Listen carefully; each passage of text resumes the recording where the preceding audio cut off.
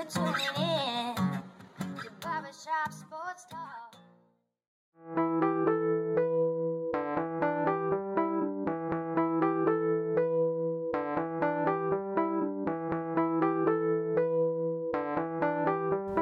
Oh, thanks for tuning into this episode of Barbershop Sports Talk, episode 88 to be exact.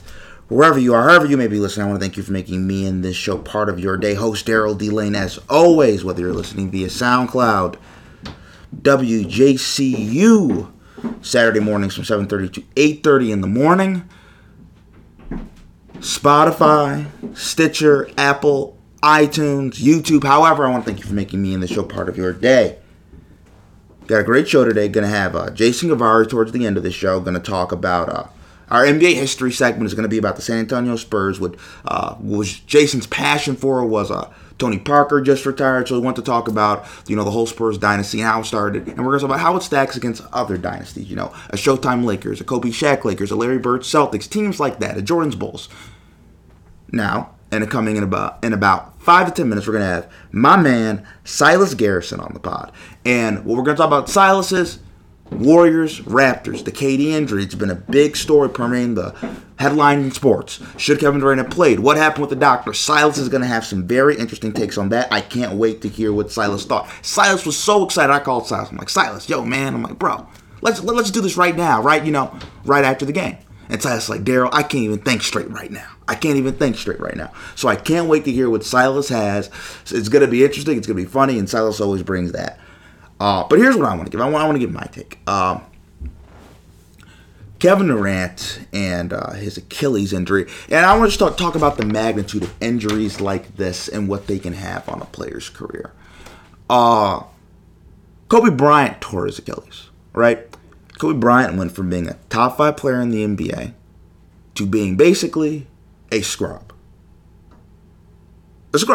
After his Achilles injury. He went from being one of the best players in the NBA to being one of the worst players in the NBA. DeMarcus Cousins tore his Achilles. DeMarcus Cousins went from being one of the best centers in the NBA, playing 30-plus minutes a night, to now, he's kind of an afterthought with the Warriors right now. Remember when Derrick Rose tore his ACL? I know it's a different injury. Derrick Rose was never the same again. Remember Robert Griffin III, how good he was his rookie year? Then Haloti Ngata broke his leg. And then he continued to play. Played in the wild card game against Seattle Seahawks, and his knee finally gave out. Robert Griffin III was never the same again. You see, when you have debilitating injuries, these major injuries, sports is finite. Sports has an end. Sports does not last forever. Your peak athletically does not last forever. And injuries, like an Achilles, like an ACL, like a PCL, shorten your sport lifespan. And not only that, they shorten your sport's lifespan in terms of how good you are. Because I don't really want to talk about whether the Warriors were right or wrong. I think the Warriors were wrong for what they did, but I'm going to get into Silas with that, and we can talk about that then and there. But here's what I want to talk about in terms of the totality of it with Kevin Durant. The Kevin Durant that we saw against the Los Angeles Clippers, that dropped 50 on Patrick Beverley, that averaged like 48 points per game during that series that he said, y'all know who I am, right? I'm Kevin Durant. The Kevin Durant that was shooting three-point shots in LeBron's face in the NBA Finals, a back-to-back Finals MVP. The Kevin Durant that we were saying, is he the best player in the NBA? That Kevin Durant died. He died on Monday. He died on Monday and around the second quarter when he tried to make a move and he fell and he grabbed his Achilles and he yelled, ah. That is when the Kevin Durant we all knew and loved as basketball fans died. I don't know if Kevin Durant will ever be an all-star again, if he'll average 20 points per game again. He might be able to. Kevin Durant might be able to be a top 20 player. He might be able to average 20 points per game, make an all-star, be a credible, solid player, be a starter. But the days of Kevin Durant averaging 30 points per game, the days of us being like, is Kevin Durant better than Kawhi Leonard? Is Kevin Durant better than Giannis Antetokounmpo? Is Kevin Durant better than LeBron James? Those years, those times, those days are over. Kevin Durant will never again get to that level. And I'm on record saying that right now. He will never get to that level.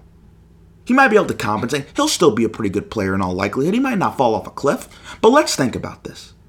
He's going to be out in all likelihood 8 to 12 months, basically the whole year. He's 30 right now. Then he'll be 31 coming into next year. It's going to take him a whole year to get his body back, right? To get used, get used to pushing off, feeling confident, running, cutting, jumping.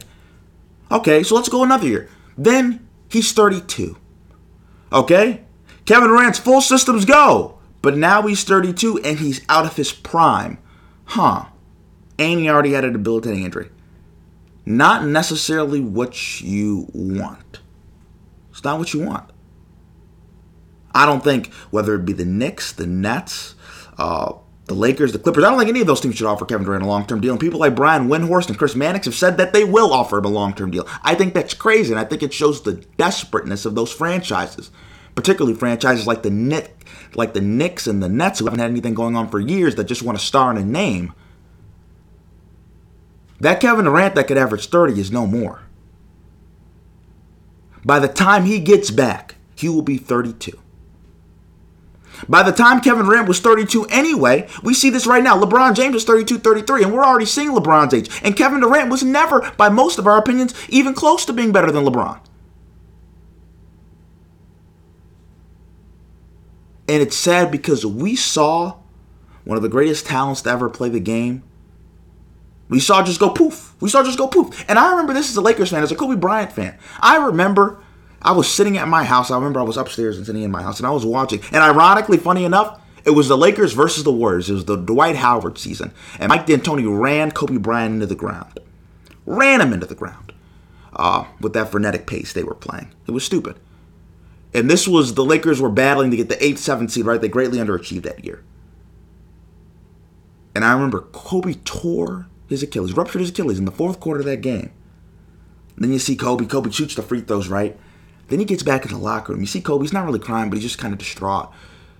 And he's like, man, there's no feeling. And I'm thinking, damn, Kobe I knew and loved. Kobe that could score 81. Kobe that could be consistent force, can be the best player on a championship team. That Kobe's gone. And what do you know? That Kobe never came back. Never came back.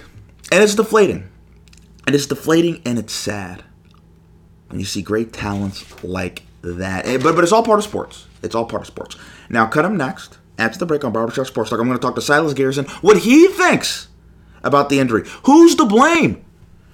You know, who was right? Who was wrong? What are Silas's thoughts of the NBA Finals? Cut him next after the break on Barbershop Sports Talk.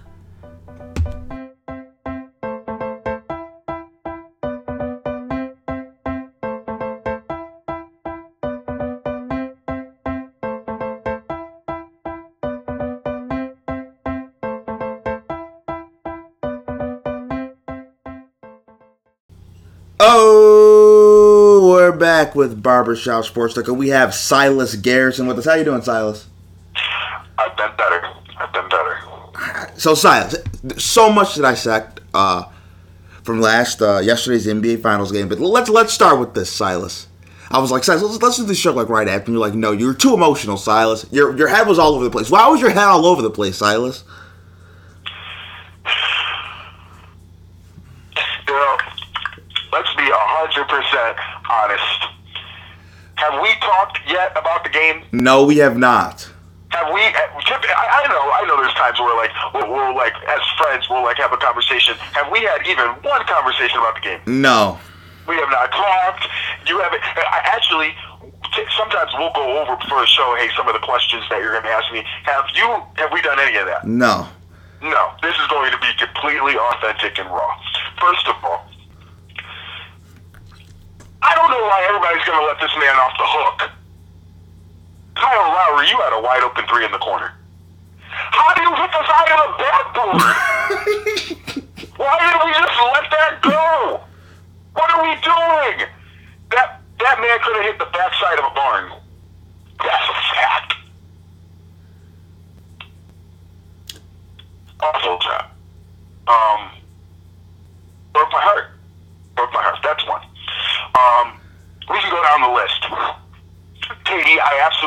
like that the Raptors fans were booing, so that already got me upset. I really don't care that the Warriors won, because if you know this personally, I picked the Raptors in 6. So it doesn't matter to me. I mean, my pick's probably, I believe my pick's still going to be correct. I said it before. I don't think at all Kevin Durant was going to make an impact in this series whatsoever. I think it was foolish that we rushed him back. Or that the Warriors rushed him back. I thought that was extremely selfish. What makes me so mad, though, this is what I gotta say. You know, it's easy in the moment to say it was a bad decision, but let's just be real. That wasn't the global consensus around America. The global consensus around America, I believe U.S. Times did this, asking on a poll, should Kevin Durant come back? And they said yes. I think 75% said yes, but a vast majority said yes, he should come back. The man was saying he's hurt. And everybody was saying, he said he was going to be back 2 weeks ago. He said he was going to be back 3 weeks ago. Yeah, because he's a competitor. Because he's a champion, and he wants to come and play. So yeah, he's going to say he's going to be back sooner, because that's what he's anticipating. But a lot of times what we anticipate and what's reality don't line up. And this is the example of that. And I'm extremely disappointed as a basketball fan, as a person who coaches basketball, as a person who just absolutely loves the game, who's been around the game literally his whole life. I played point guard. I've coached UA teams. I've won 2 championships at the coaching level. I played it. I mean, I get it. You want to win a championship. But at what expense? At what price? Kevin, same thing with you. Put you out there, but I'm not as upset at Kevin as I am at the Golden State Warriors, the fans of the Golden State Warriors, and as the media as a whole would portray him as some type of faker for not wanting to come back. Look, at the end of the day, he's a brand. And he's a person. That's somebody's kid. And you're trying to force this person back. And lastly, whoever cleared that man needs to be fired this morning. Amen, Silas. Around 7 o'clock. He should have been fired at 6:59. Silas, if this was a regular season game and the Cavs were about to play in Cleveland, would Kevin Durant have been cleared? Absolutely not. He would not have been cleared. Matter of fact, I don't think he's meant to be cleared, period. I'm going to be real with you. I don't think Kevin Durant would have been cleared for the next I give it about the next 3 weeks. That's almost a month. The next 3 weeks. Silas, that's almost another month. Yeah. And yeah, absolutely. Absolutely. And Silas, when you say 3 weeks, are you talking about 3 weeks at the earliest? At the earliest, and I'm going to tell you why. A calf injury, this is what nobody was understanding about this injury. A calf injury can easily become an Achilles injury. And I'm going to be honest with you, I think they were lying to us from the start about Kevin Durant's injury. I think it was an Achilles injury all along. If you notice, all the ice that they were putting on it, especially when the media and the press was filming Kevin, it was always on his Achilles. It was never on his calf. Now he must have some big calves or a big Achilles. No, it was absolutely right down at his Achilles. And I'll tell you what. I believe, yes, his calf was hurting, but obviously your calf hurts when something gets pulled in your Achilles. That's only natural. So naturally, that if it's torn, both are going to flare up. Absolutely. If you notice, everybody was saying, well, Kevin's walking, he's shooting good in practice, so I don't see why we wouldn't clear him. Well, that's the thing. On a calf injury, you can walk around, it's just a little uncomfortable. Same thing with an Achilles. You can walk around, it's when you start putting pressure on it, applying pressure, and running on it where it becomes an issue. And that's exactly what happened last night. If you notice, Kevin Durant, so long as he was jogging, you never really saw him in a full sprint. You never really saw him playing that much defense. You brought that up to me last night before the game, that what was he going to do on defense? We really didn't see that much on defense. But if you notice, the first time he took a real plant. See, it's one thing because he was catching and shooting the other times. It was just catch and shoot. Exactly. If you notice something,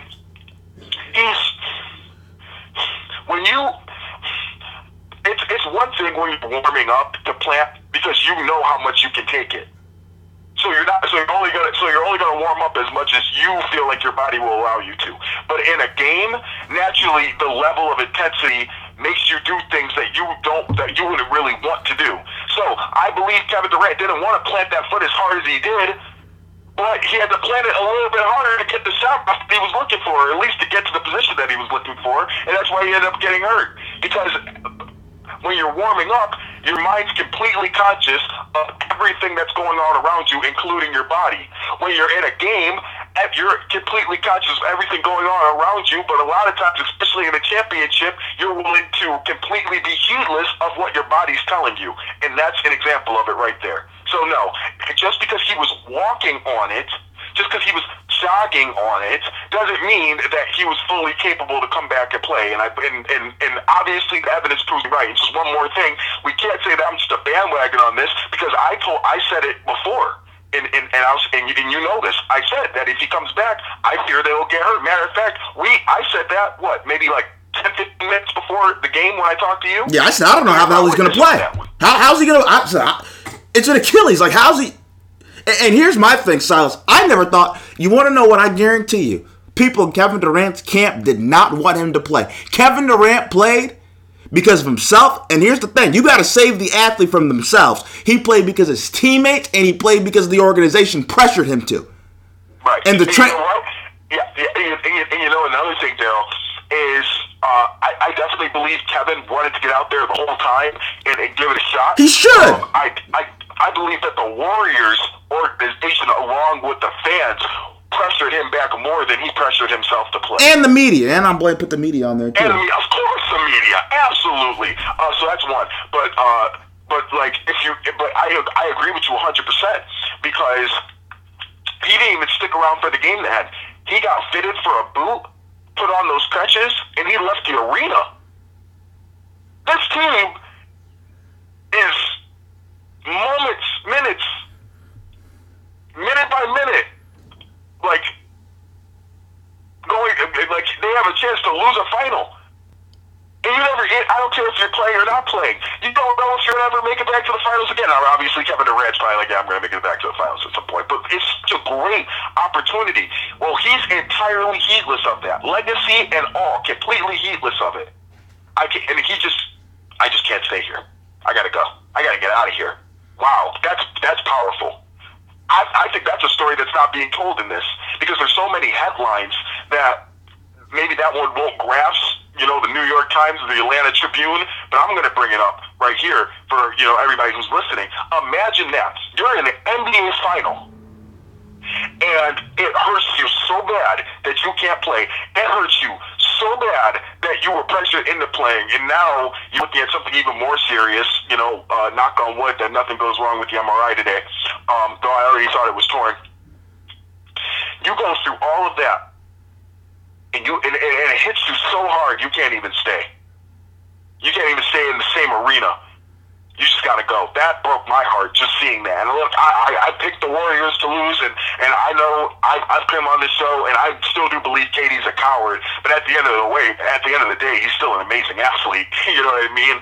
So, and I believe one day he's gonna get redemption for all those people that said that for people like me who say he's not a legitimate champion yet. But at the end of the day, right now, I mean, as it pertains to just an injury, look, I mean, you were down 3-1. I'm very confident that if you really wanted that, if Kevin Durant was going to make an impact, he was going to make an impact by Game 3.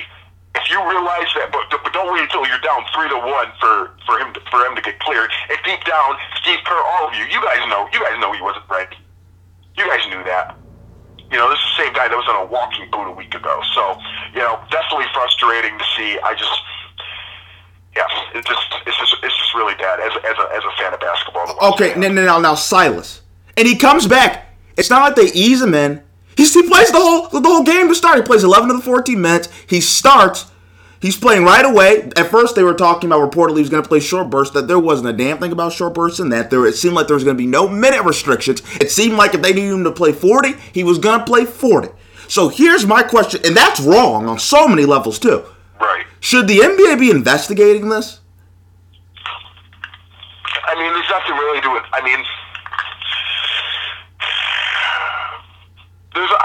Yeah. Because something's not right with this, Silas. This don't look right. It doesn't. You're right, Daryl. You're right. I guess my thing is, like, at the end of the day, the doctors had cleared him weeks prior to, like, start moving around. Maybe that's what the NBA should be investigating, because something is not right in there. Let me put it to you that way. Something's not right. Well, let's just be real. But let's just keep it a whole buck. Everybody knew Kevin Durant wasn't at 100%. Like, I don't care how many three-point shots he was going to make. Everybody knew he wasn't 100%. So, I mean, look, this is where I say this. Is Kevin Durant culpable in any of this? Yeah. So you're going to investigate Kevin Durant too? You know what I mean? At the end of the day, I guess my point is, at the end of the day, for clearing an athlete that was not actually should not have been cleared to play. I feel you. Okay, I get that. But this is the bigger issue that you got to look at in all of this. This happens all the time. So, like, the only reason why we're making a big deal out of it right now is because Kevin Durant's top 2, top 3 basketball player in the world, and it happened on the biggest stage in the finals. That's the only reason why we care. Like, if I'm going to give you an example. Like, if Kyle Lowry tried to rush back and do the exact same thing in, like, the semis, okay, well, it's Kyle Lowry, and it's the semifinals. We're not going to care that much. But when everybody and your mother's watching in the finals, and you're the marquee, that name, the minute they said Kevin Durant was playing, your name is on the marquee. You're the person that everybody comes to see. You're the person that people game plan for.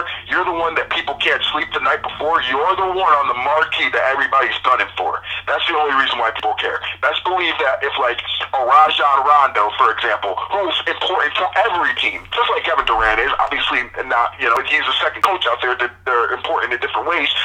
But as a coach, you want a person like Rajon Rondo out there as a field, as a court general, right? Okay, he gets hurt the same way Kevin Durant does. In a semi, or even in a final, it tries to rush back, and then the same thing happens. There is no way the press handles it the same way that they did with Kevin Durant. First of all, they gun for Kevin Durant all the time, so he already had it. He already had a bad in with the press. Second of all, you look at a Rajon Rondo. Okay, well, he's important in a different way, so he tried to rush back, but his impact in the game isn't as noticeable as Kevin Durant. So, like, Kevin Durant's one of those people. Kevin Durant's like a black guy in an all-white school. He just sticks out. So it's the same thing. When he leaves the floor, you know what I'm saying? You know he's not there, and he's one of those people too, where his personality's so big that when he's out there, you kind of really can't keep your eyes off of him, whether for good or for bad. And that's the whole problem with all of this right now, is that the reason why we're only looking at Kevin Durant's situation in such depth is the severity of the issue, the person and knowing where it happened. It happened in the finals where everybody's looking. That's the only issue. So in order to, like, investigate this, you would have to investigate the other 50,000 times that it happens throughout the year. I should say, but no joking, probably this happens 30 to 40 times a year where people try to rush back, especially in contract years when people get hurt. The only difference is this happened to Kevin Durant on the biggest marquee show. Who do you blame more? Do you blame Kevin Durant, the training staff, the media, or the fans? Or the organization, or his teammates? Who gets the most blame in this? I'm not going to blame the fans really that much because at the end of the day, they're just trying to root for their team, and they're not in the, you know what I mean? They're not in the facilities. You know what I'm saying? They don't have any type of say. You know, the doctors do what Kevin Durant does. If Kevin Durant wants to be culpable for this, then, I have no problem with that, because honestly, that's who I'm holding the most accountable. At the end of the day, nobody can make you do anything, right? But I understand where the frustration comes in, because there's a humanality side of this. You there's a lot there. Kevin Durant's an emotional person. We all know that. He doesn't want to let anybody down, you know. And he felt like he was letting people down. I know, because I played in a championship hurt, and I wrestled in a final hurt, and I ended up breaking my foot in the process. So, you know, obviously I'm very small still. I could say I sympathize because I know how that feels, even from my small perspective. However, that doesn't change the fact at the end of the day that Kevin Durant had a choice to make. You know, and it's easy now to say, "Oh, I made the wrong decision," but I could have told you that, you know, like before you went out there, that was a bad decision. He knew it was a bad decision, you know, because I'm sure his body was telling you. You know, what's one of the coolest things ever? The body is such an intriguing thing. The reason why you feel pain is because your body's sending you shockwaves and sending you like little messages that you're not right now, you know, that you're hurting. So when you then ignore those, you have to live with the consequences because your body already warned you that you're not good. You see what I'm saying? And for Kevin Durant to be completely heedless of that and then go out there and still perform, that's completely on you. Now, here's what I will say. Kevin Durant's camp, as you said earlier, did not want him to play. We all knew that. That's why when Kevin Durant went back there, when he got hurt, when he went back to the locker room, people were trying to get in to talk to him, and he said, even to the team at halftime, look, he doesn't want to talk, just leave him alone. And then he ended up leaving because they were that upset. It was that big of a frustration to them that they could not even stay to watch the rest of the game. Him and 30 other people in his camp packed their stuff and left. You see what I'm saying? So, I mean, yeah, the frustration's definitely there. I definitely would blame Kevin Durant. I mean, that's just natural. But in terms of, like, the humanality side of it, I can't blame the fans. But do I blame his camp from not saving him from himself? Yeah, you better believe it. Look, Kevin Durant's legacy's on the line. You know, there's a lot of people who are looking at his legacy. There's a lot of people who are willing to throw, I'm talking 50 shades of shade on this man's name.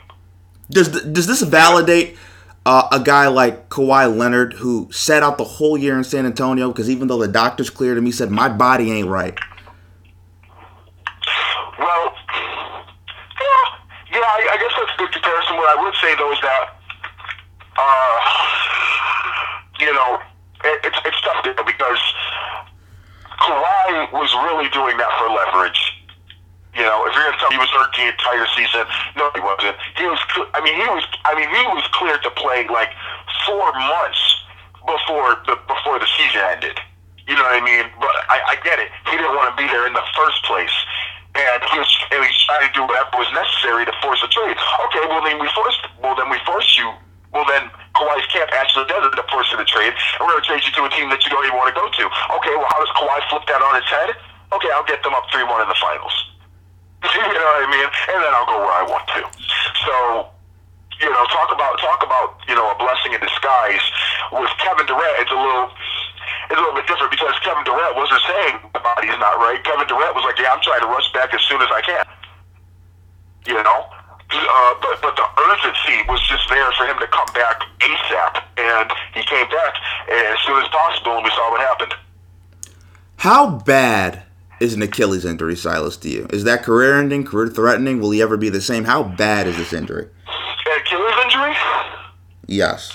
Well, it's definitely not career-ending. It's not career-ending. I believe Kevin Durant will win another championship at some point before he's done. I believe that at the most, he would be out a year. If his teammate Boogie Cousins had an Achilles tear, and he's back, and he's playing pretty well. He's not right now. He's not the same player he was. I believe that's also because, you know, he's been hurt, to some degree. Also, we haven't seen the true Boogie Cousins because he's playing with 4 other All-Stars. You know, it's kind of hard to be who you were before you were playing on normal teams. Now you're playing on a super team, you know, so it's a little bit difficult.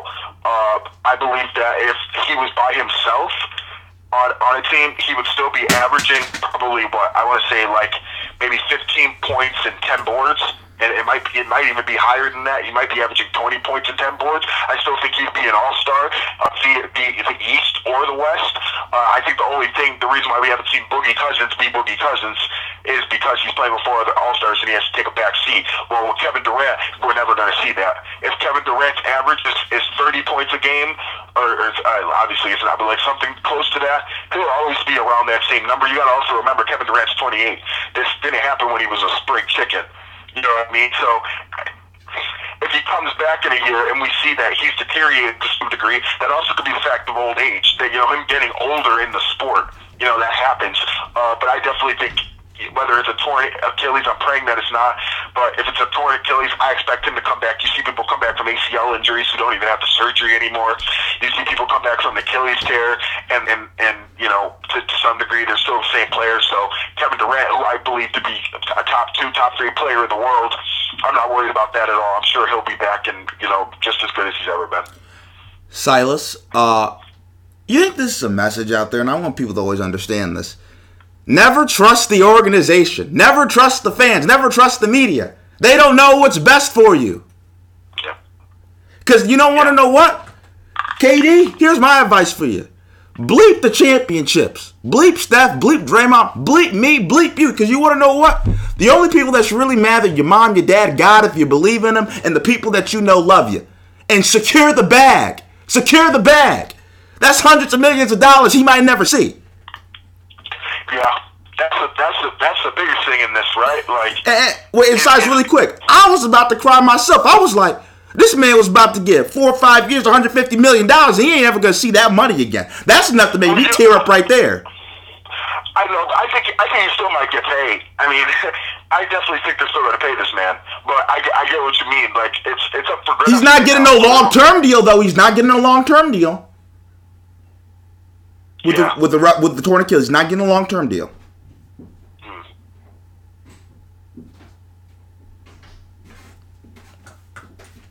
Yeah, it's tough. Secure the bag. Yeah, I mean, it's tough. It's definitely tough. But I think, no matter what, his bag is unsecured, right? Like, but. Well, Silas, I'm here to tell you right now, even Golden State, let's say they win it, and he gets his third ring. I'm trying to tell you, Silas, I'll take $150 million over a ring. I'm sorry. Say that again? I'll take $150 million over a ring. Yeah, over a ring, and especially the fact of the matter that, like, you got to look at it like this. Kevin Durant's not a normal basketball player. You know, most people, they go to a final maybe once, twice, or maybe never at all. Kevin Durant will be back to another final. You know what I mean? Like, he didn't need that feeling. I think the one person who has absolutely nothing who has nothing to prove is Kevin Durant. You know, like, I don't know. It's just hard. It's hard to think right now. Now, Silas, how do you think Steph, Draymond, how do you think his teammates feel? You know, can they use this as motivation for the upcoming games, or is it deflating? Can they use this as motivation? I think they're really beat up right now. I think I look at it like this. At the end of the day, they know who they are. You know what I mean? Like, they don't need to be like, oh, y'all thought we were going to lose because Kevin got hurt. We're going to come out there and do that. No. What they need to do, okay, I'm not rooting for Golden State, but if I was rooting for Golden State, like, let's say I was a coach of Golden State, I'd be like, look, Kevin is hurt, but Kevin's going to be fine. Whatever he chooses to do, stay here, go somewhere, or otherwise. We need to lock in our business. We got a championship to win. Don't get fed up into we're trying to prove a point or we're trying to dominate because we're trying to send a message. We did that already. Like, now this is about us. We've done it so many times trying to prove things wrong to other people. We've done that already. Now, how about one time we just do it for us? And I think that's probably the best approach they need to take. One thing that you don't want to do as an athlete is take personal feelings into the game. You know, I know one of my friends in Arizona, my best friend Bauer, he always says this: don't put your feelings on the internet. You know what I mean? It's the same thing here. Don't put your feelings to the court. Obviously use, or if you're going to, which obviously, people do, harness that energy into a team effort that can get you back to Toronto for a Game 7. That's the most important thing that they can do. But in terms of hearing all the noise and all the chatter, and which I could argue that's the reason why you're in this problem in the first place, from hearing so many different opinions, hearing so many people talk, the best thing that you could do right now is lock into your own business. Do it for yourselves if you don't do it for anybody else. Go out there, play a hard game at the Oracle, and then at the end of the day, you just let the chips fall where they are. Look, let's be real, they were down 3-1, okay? Like, it's tough. It's going to be a tough climb. And honestly, not too many people are believing that you can win. I'll come on record right now and say, I don't think they're winning this series. I'm telling you what I think can happen in order for them to force a Game 7. I do believe the Golden State Warriors as champions fall this year. But at the end of the day, let's just be honest. It's not because they're that bad of champions. They were amazing champions. The fact of the matter, they're facing such an uphill climb. So as far as I'm concerned, I believe this series is already over. I believe that the Toronto Raptors will be the 2019 champions. It's just a matter of when and where it's going to happen. Gut feeling, where's it going to happen? I think it's going to Game 7, Silas. I think that's fair. I definitely think it's fair to say that it's going to Game 7. I find it hard to believe that Golden State is going to lose in the Oracle 3 times in the same series. I just have a hard time believing that. I want to believe it, but I just have a really hard time believing that. But if I'm being completely objective, I do not see it happening. I see it going to a Game 7, and I see the Toronto Raptors winning in a close one. I just think Golden State's tired, man. I think they're tired. I think this is taking a lot out of them. I'm telling them to be, the biggest points that we're making right now aren't even basketball points, right? I have a stat sheet here. We haven't even went over. I don't even know we're gonna get to it. I mean, because there's just so much emotion here that we don't really know what to do with it. And I think the Golden State Warriors are definitely feeling that. Now, the professionals, are they going to be able to, I just saw Steph Curry crying on TV. Okay, well, he's hurt right now. What is he going to do, though? He's going to go to his family. He's going to see his girls. He's going to see his son. He's going to see his wife, Aisha. He's going to be okay. Clay's going to be all right. Steve Kerr, he's a grown man. They're going to be okay. Draymond, obviously, Draymond and that's one thing. One good thing about this team is that they have Draymond Green, where if all else fails, he's that leader that will pack them together and say, look, we got to go. You got people like Boogie Cousins, but they don't want anybody feeling sorry for them. I feel, and I don't feel sorry for them at all. I don't know if you do. I don't feel sorry for them. You guys got still 4 All-Stars on your team? Get it done. If you're those boys, if that's who you are, then get it done. And if you can't, then maybe it's not your year, and that's okay. But at the end of the day, don't tell me the one thing I don't want to hear out of any of this is hearing people say, if we would have had Kevin Durant, we would have did a 3-peat. Well, why couldn't you do a 3-peat anyway? What were you just not rich enough without KD? You guys brag about all the time about how you guys won a championship without him. So what are you saying? Come on, man. I'm not trying to hear that. Silas, thank you for coming on the show. I appreciate it. All right, we'll see you, Daryl. Go Raptors. And coming up next after the break on Barbershop Sports Talk, we're going to have Jason Gavari to do his daily NBA history segment. You won't want to miss it. Coming up next after the break on Barbershop Sports Talk.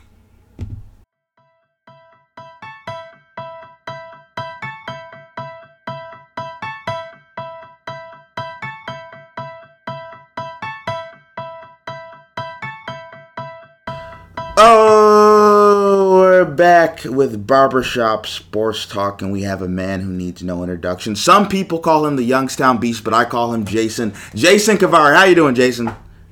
Great, my man. How are you?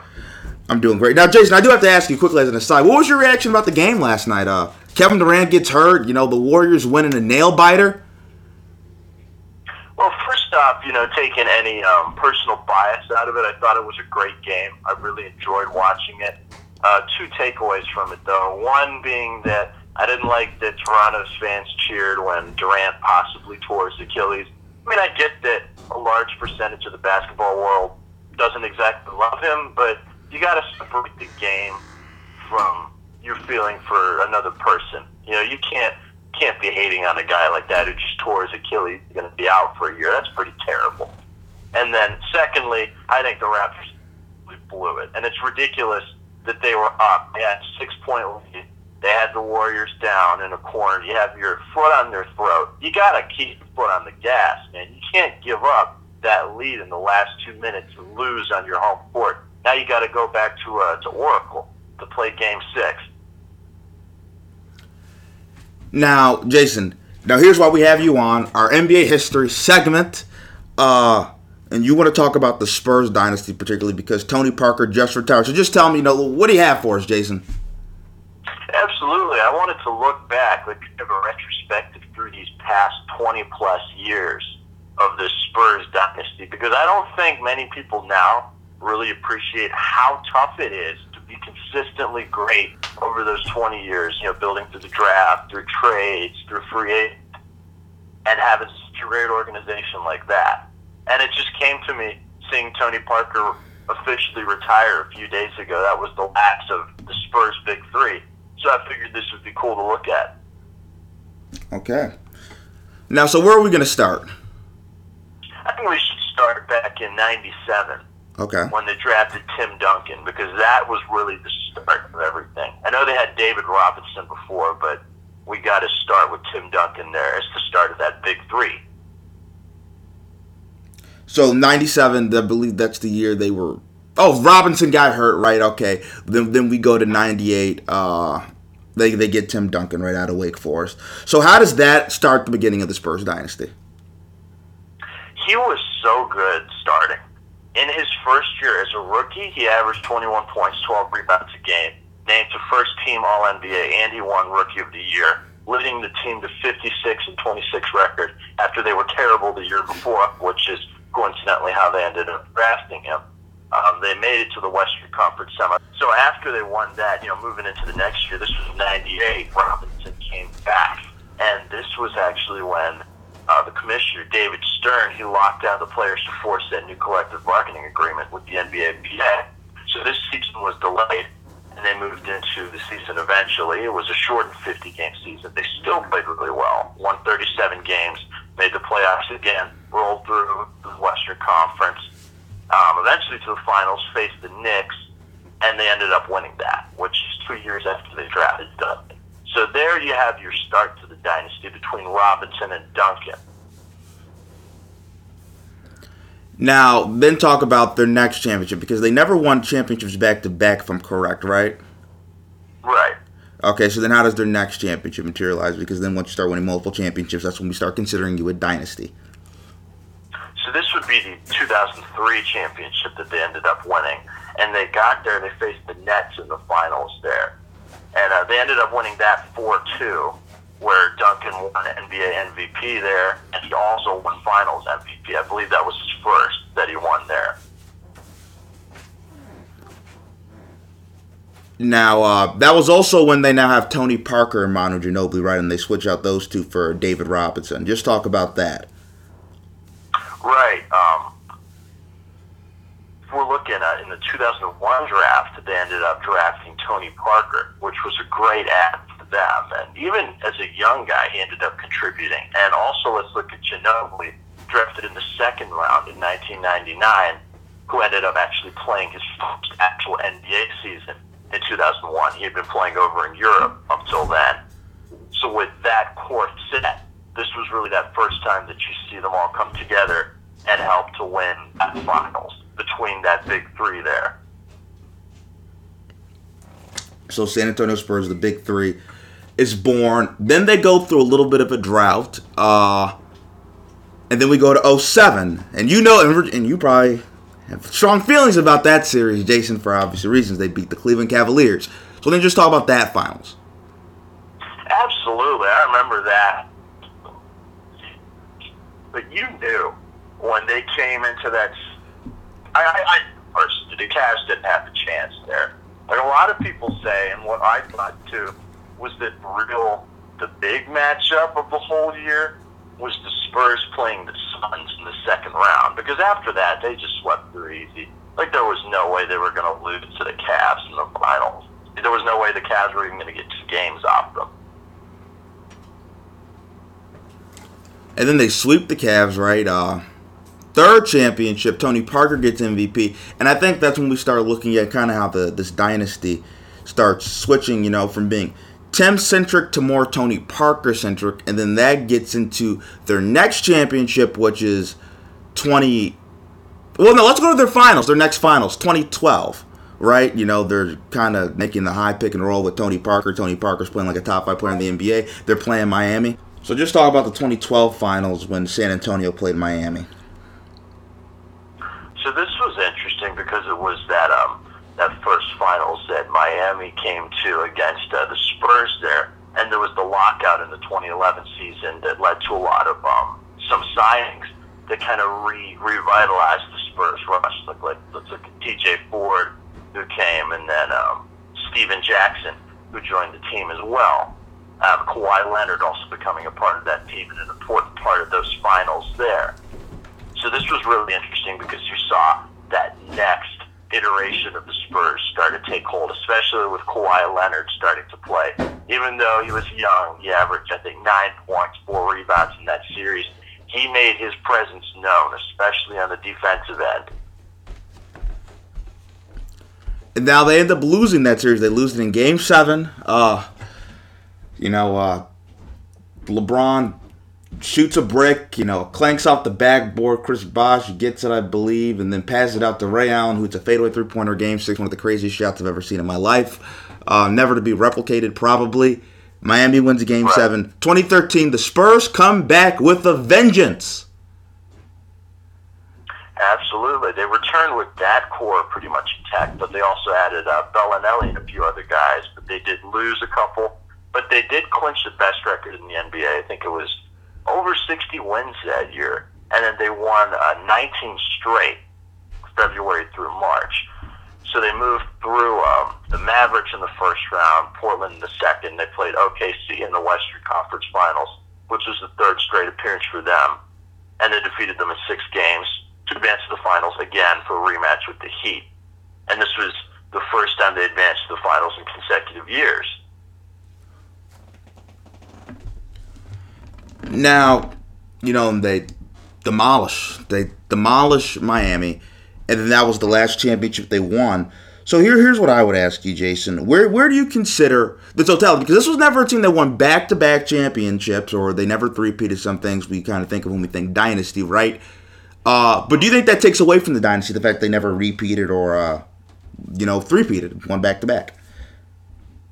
I don't think it takes away from them at all because they were so consistently successful from that start, from when they had Duncan to now when everyone's retired. I mean, that's around 21, 22 seasons consistently winning, more than half your games, making the playoffs, going a little deeper into the playoffs. And over that span, they won, 6 championships, 5 championships in that span.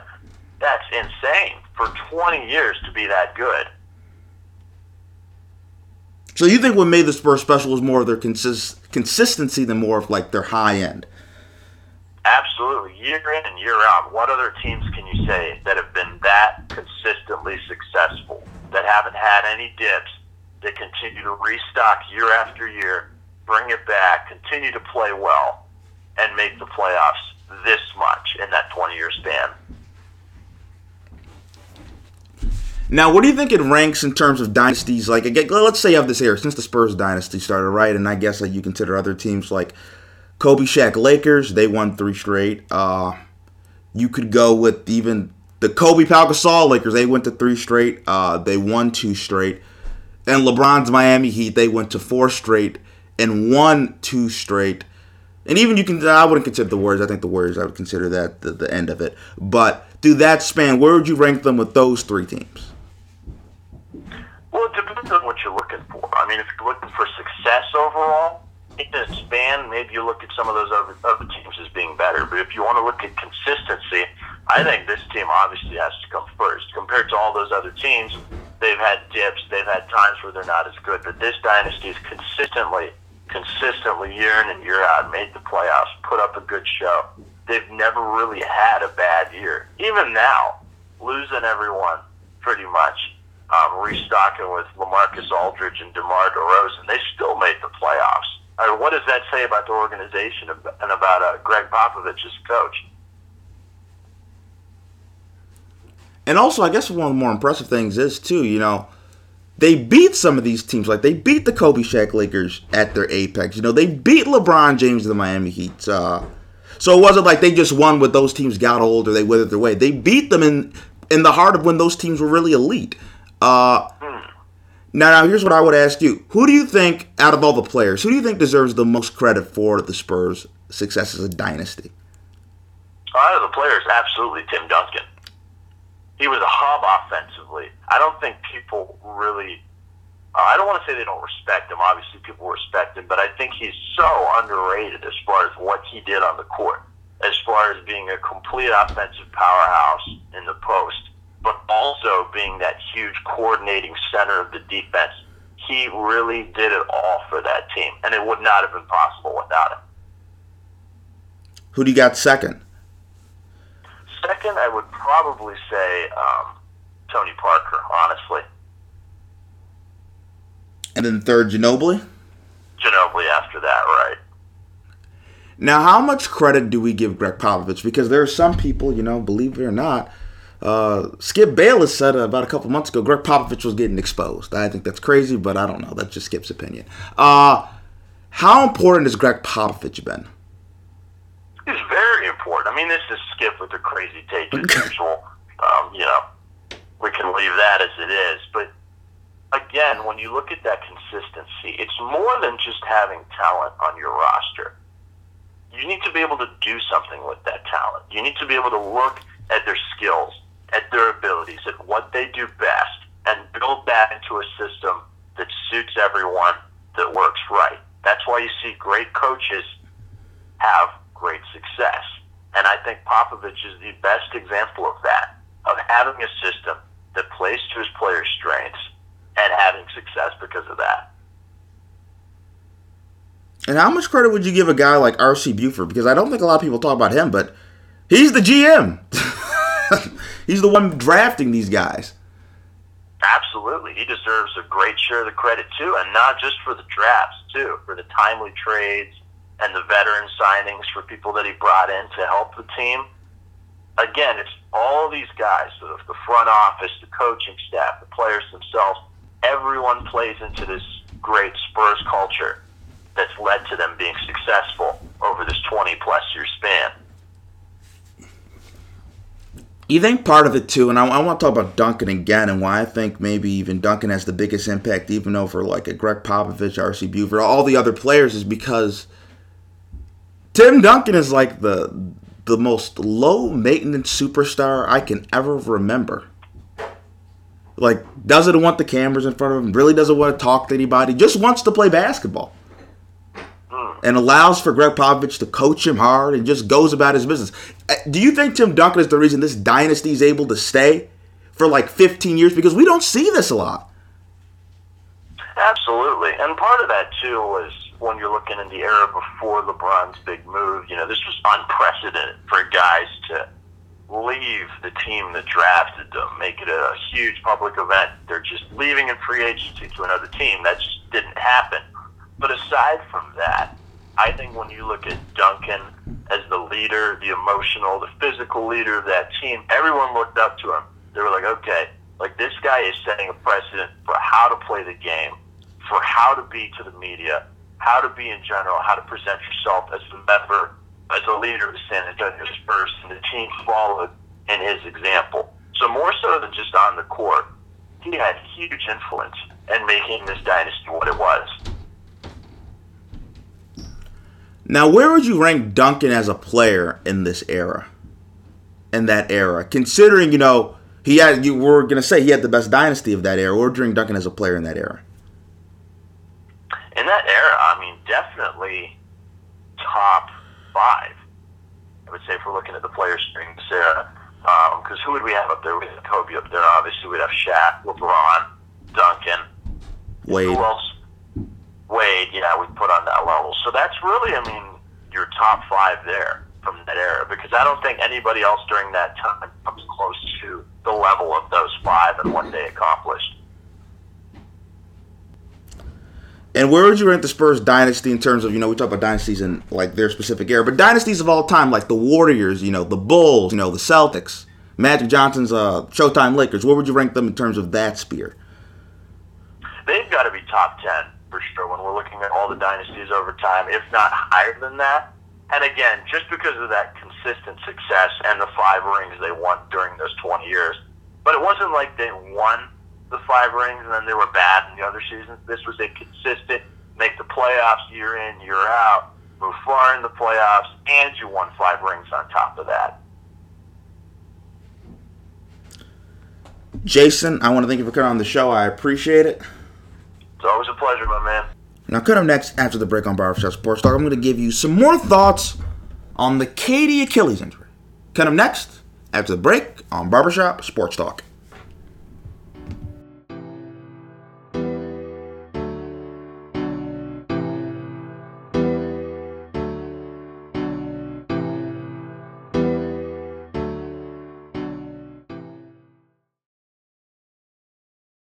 Oh, we're back with Barbershop Sports Talk. Once again, I want to thank Jason Cavari for coming on. Also, again, want to thank Silas Garrison for coming on. Appreciated both of them. Appreciated having both those interviews.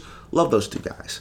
And I thought Jason's topic was really interesting. Spurs Dynasty. Hope it's we're going to have another juicy one next week, so tune in for that one, right? You can listen to it, like I said, Spotify, Apple, iTunes, Stitcher, SoundCloud. Bevy ways you can go listen to it. Like, comment, and subscribe. Now, here's what I think, right? When the Achilles injury initially happened, right? First I was looking, I was like, damn, he really hurt his Achilles. And you know what the first thing? I almost cried. I'm going to be honest. I almost teared up. I was like, KD. And you know why I almost teared? It's not because I was that, KD's my favorite player. I was that emotionally distraught. It wasn't because it's a bad injury, right? I know he'll never be the same. But you know what made me cry? I was like, KD just saw his potentially career, him being a great player, career, poof. The money, poof, maybe. Everything that he's worked hard to achieve his whole life, poof. All because to help a team and an organization that, to tell you the truth, I don't know if they really care. There are reports that apparently teammates on the Golden State Warriors and people in the organization, I don't know who, but there are reports that people are like, why isn't KD coming back? Clay's coming back. Andre Iguodala's coming back. Steph Curry had a temperature and Steph Curry's playing. Everybody's playing hurt. Where are you, KD? Aren't you down for the cause, KD? Aren't you being a good teammate, KD? We're trying to win a championship, KD. And it's the pressure organizations put on players. This is why Kawhi Leonard sat out the whole year. Because at the end of the day, and I will always say this, I don't care about if it's a doctor, a surgeon, a nurse, a trainer. Nobody will ever know more about your body than you. That is the God's honest truth, and I believe that. Nobody can know what you're feeling mentally and physically besides you. KD knew he was not right playing that night. KD knew he wasn't right. Because he did a bunch of catch and shoots to start the game. Then he started being like, okay, maybe I'm good. And then he tries to make a move, and then it goes. Jalen Rose said about a week ago, he saw KD work out, and it was ugly. And you know what that means when Jalen Rose says ugly, what I think? It probably means that he couldn't run, jump, or cut. And he probably couldn't finish the workout, or probably looked god-awful. Kendrick Perkins, you don't know what Kendrick Perkins said? KD is nowhere close to 60%. It's not like Kendrick said KD's close to nowhere near close to 100%. He said KD's not close to 60%. That's a damning statement. And I know Bob Myers, and I want to say this really quick before we end the show, right? I know Bob Myers was crying. KD's so misunderstood. That's BS. Because you know what you need to stop crying? Listen, KD's never going to be the same. KD about to lost money. I'm crying for KD. Yeah, you should be crying for KD because you messed him up. That's what I got to say. Just want to leave y'all with that. Again, I want to thank Silas Garrison and Jason Cavari for coming on the show. Episode 88 of Barbershop Sports Talk on WJCU, 730 to 830. Now for our next podcast, going to have Danny Cunningham on the show. Danny Cunningham, writer for the Score North. Going to be a really interesting interview. Going to talk a lot of NBA topics around the league. Coming up on the next episode of Barbershop Sports Talk. But thank you for listening to this episode of Barbershop Sports Talk.